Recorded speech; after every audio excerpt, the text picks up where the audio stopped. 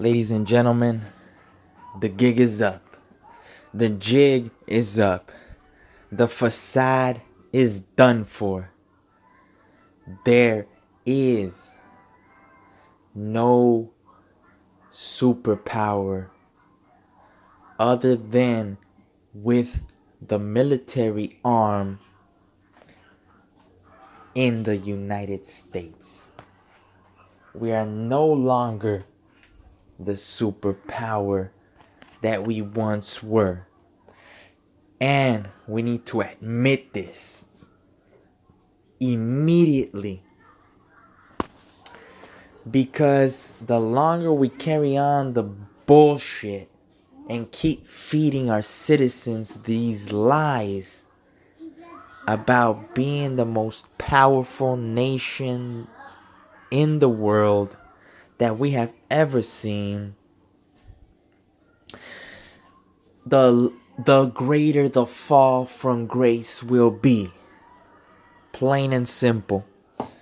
Let's look at the facts. Let's look at the numbers. Congress, if ever, has not been working for its citizens for a very long time. Sure, they give us a few crumbs during tax season. They feed us lies during their campaigns. Just look at Obama. Lied us into Obamacare. And some people, like in every game, like in every big decision, lost and some people won when it came to Obamacare. So I hear. But when it comes to my situation specifically, I saw my father's premiums rise exponentially, explode when Obama campaigned on the nonsense that he campaigned with, saying if you want to keep your doctor, you will. If you want to keep your plan, you will. And of course, as soon as the law started to take form, as the months progressed, all of this nonsense came out to be lies. Me, a relatively young male, decided I didn't need insurance. That's my decision over my individual sovereignty that the United States of America fought for back in the 18th century. Okay, my individual sovereignty should be respected when I say I don't want medical insurance. Thank you very much. If I need to go to the doctor, I will pay out of pocket. Thank you very much. Now,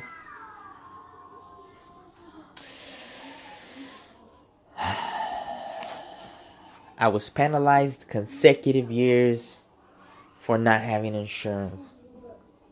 So, let's get this in perspective. The government comes to your house and says, you need protection over your health because we don't trust you to maintain a healthy lifestyle. And if you become ill, you will be a burden to the state. And if you don't get this insurance, you will be fined.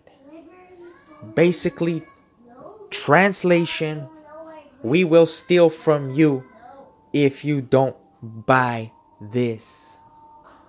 Period. Now, I'm not a black and white issue kind of guy. I know everything has gray lines, including healthcare. I'm all for helping disabled, elderly people, and homeless people that need a helping hand, that need someone to give them a way out, or a way for them to hold some leverage, or to hold their own, or to even survive. I'm all for taking care of those people. The homeless issue gets complicated, but you get the gist of my argument there, I presume. Now, the jig is up, folks. I just started reading this book. It's actually pretty old. It's, I believe, from 2010. And I came across some numbers that absolutely petrified me. Okay? So, I'm going to read a quote from this book named The Shadow Market by Eric J. Weiner. I'm assuming that's how you say his last name. Weiner. Now, let's see. Where is this?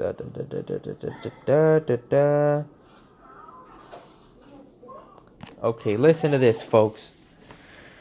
Over the past decade, as the U.S. debt load has skyrocketed, the concept of mutually assured destruction has become the central economic metaphor for America's financial dilemma.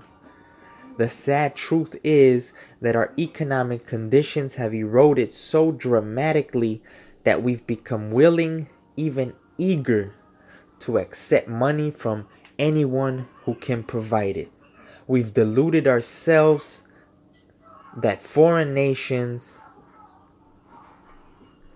that own trillions of dollars of U.S. debt and currency reserves, like China, are actually our partners, not rivals.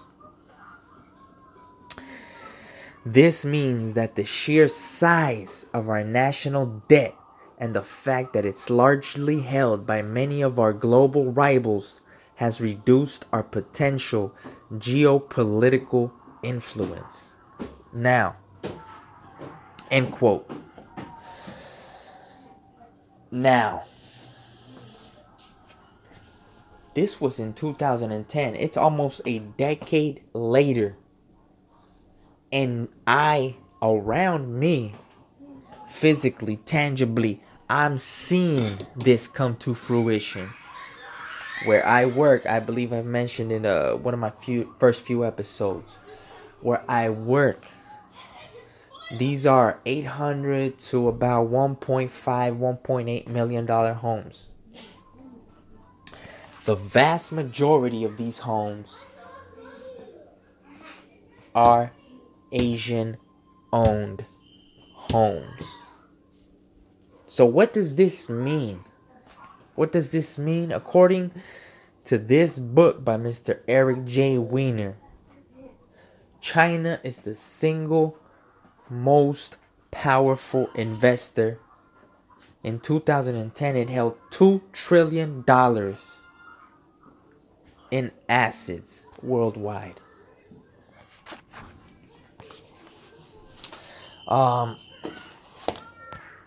We are no longer the superpower that we see on TV. They are feeding us this lie. And the sooner we get to understanding this, the sooner we can bounce back, if that's even possible now. What's keeping us afloat, what's keeping our quote-unquote status around the globe on a pedestal is really our military arm and our oil production. We're the number one producer of oil in the world. which leads me to believe that this candidate AOC is probably backed by some very nefarious characters that would like nothing more than to see the U.S. crumble to dust. Okay, why do I say that? Well, this Green New Deal basically wants to eradicate oil, period.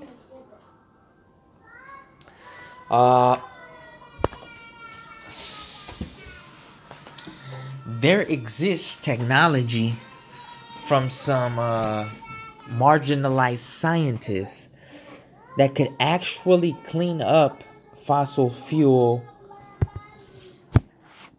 but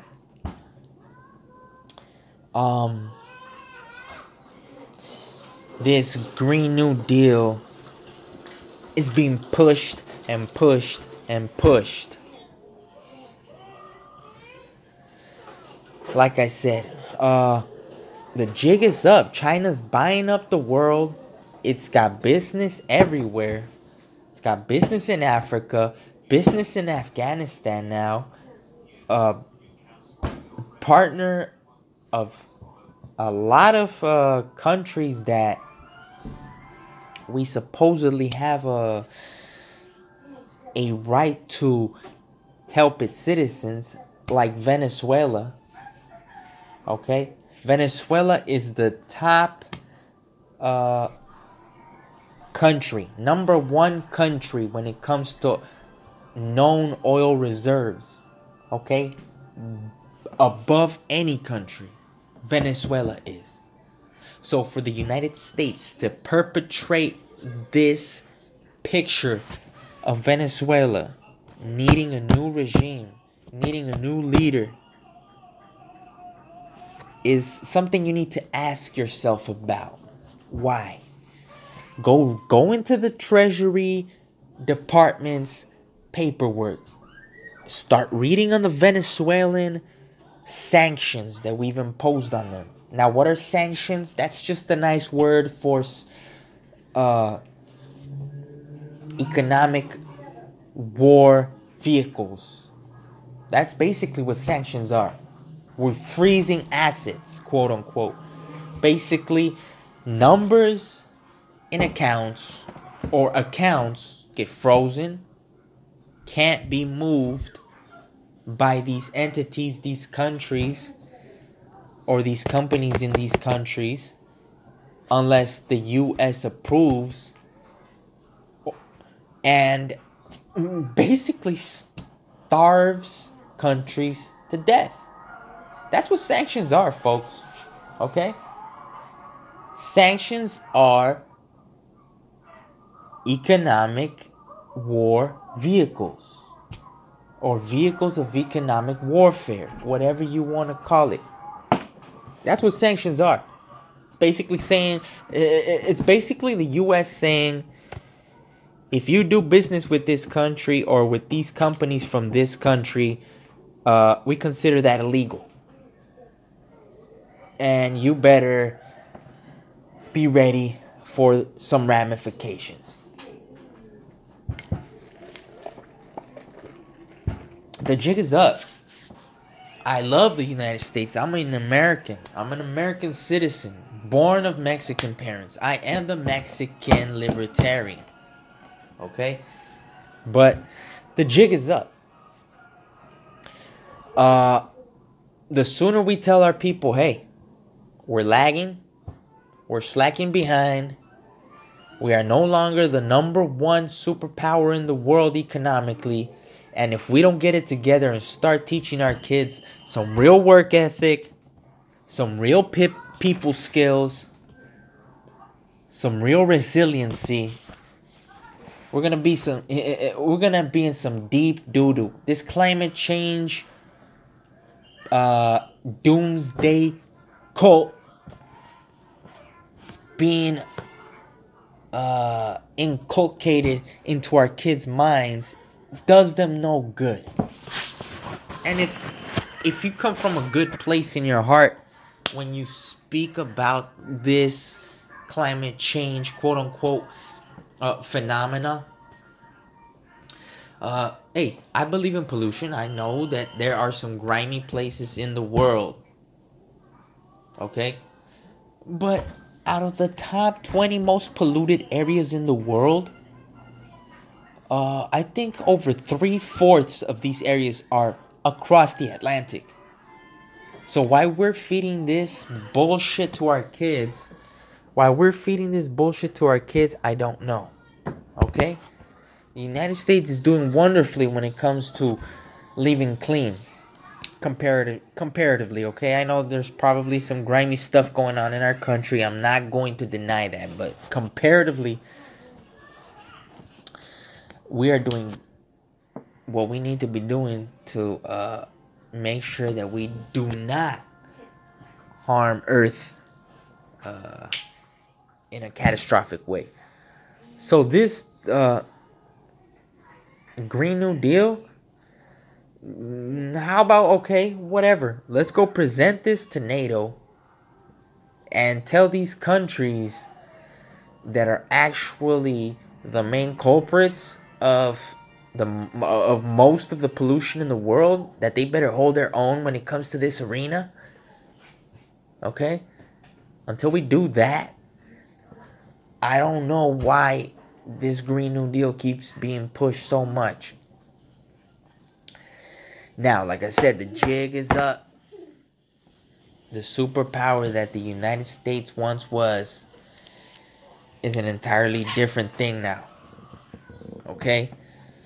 And the sooner we realize this, the better off we'll be. 2007, 2008, we should have realized this. Our government, most of us for a while, I thought our government bailed out these banks. But in reality, what happened was that our government actually went to these cash-laden countries, like the Persian countries and like the oil-rich countries in the Middle East, like China, especially China. I mean, they own the most U.S. debt. What does that mean? That they let us borrow a boatload of money. That's what it means. So in essence, they have some very big sway when it comes to what we can and cannot do. Okay, so they are the ones that bailed out the banks. These countries and investors with enormous amounts of cash that they had sitting are the ones that bailed out our banks. That's who our government went to bail out our banks in 2007, 2008. So, please, folks, let's get it together. Be realists. Realize that we need to get to work. We need to get to work together. We need to get to work ferociously, put our heads down, and grind it out. What does that mean? That sounds vague, right? That sounds really vague. What does that mean? That means starting at home. Working on the relationship with ourselves, mentally, physically, and then expanding from there. Our closest family members, our children, our brothers, our sisters, our parents, our aunts, our uncles, and expanding from there. Our co-workers, our neighbors, the community we live in, and then expanding from there. Our county, our state, once we start loving ourselves, treating ourselves the way we would like to be treated, people will treat us that way. People will treat us that way. Okay? I don't mean to sound like a prophet or anything, or sacrilegious or anything, but Jesus came and said, in the Bible it says, of course, that Jesus came and said, treat others as you would like to be treated. I'm paraphrasing, of course. And I say, treat yourself like you want others to treat you. Because we give off a certain energy, a certain frequency, a certain aura. And it's very evident when we have a negative cloud around us. It's very evident when we have a negative energy and a negative presence. Okay? It's evident. And other people will treat us accordingly. Other people will speak to us accordingly. Other people will push us, will pull us, will sway us, will manipulate us accordingly. That's the gist of it, folks. And like I've said many times, I don't want to sound like I'm preaching. I just want to tell you guys my feelings, my thoughts, because I am my number one critic, and I know I have 1,000,001 flaws times infinity. So a lot of this is just me releasing possibly things that I need to be telling myself. A lot of these things that I speak about on the podcast most likely are directed to me, you know? And so I'm being sincere when I say all of these things, and my study of the history and the world up to this point, which is very minimal. I still have millions of books to read, millions of people to look into, many sacred texts to analyze. But up to this point, I think that it's very important to know that the way we treat ourselves is how others will treat us. And there's no two ways about it. There's just no two ways about it. And hopefully you guys have a wonderful day, wonderful night, wonderful weekend, wonderful morning. Hopefully you're inspired, motivated, and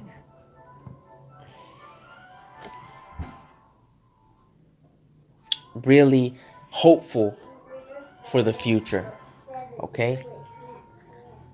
Positive thoughts, positive vibes, regardless, even when one day, because we all will be there one day, even though we might one day be at our deathbed, we still have to be positive all the way to the end. I can only hope and pray to the Almighty Creator that I will have the courage and the vision and the understanding to be able to be positive to the very end.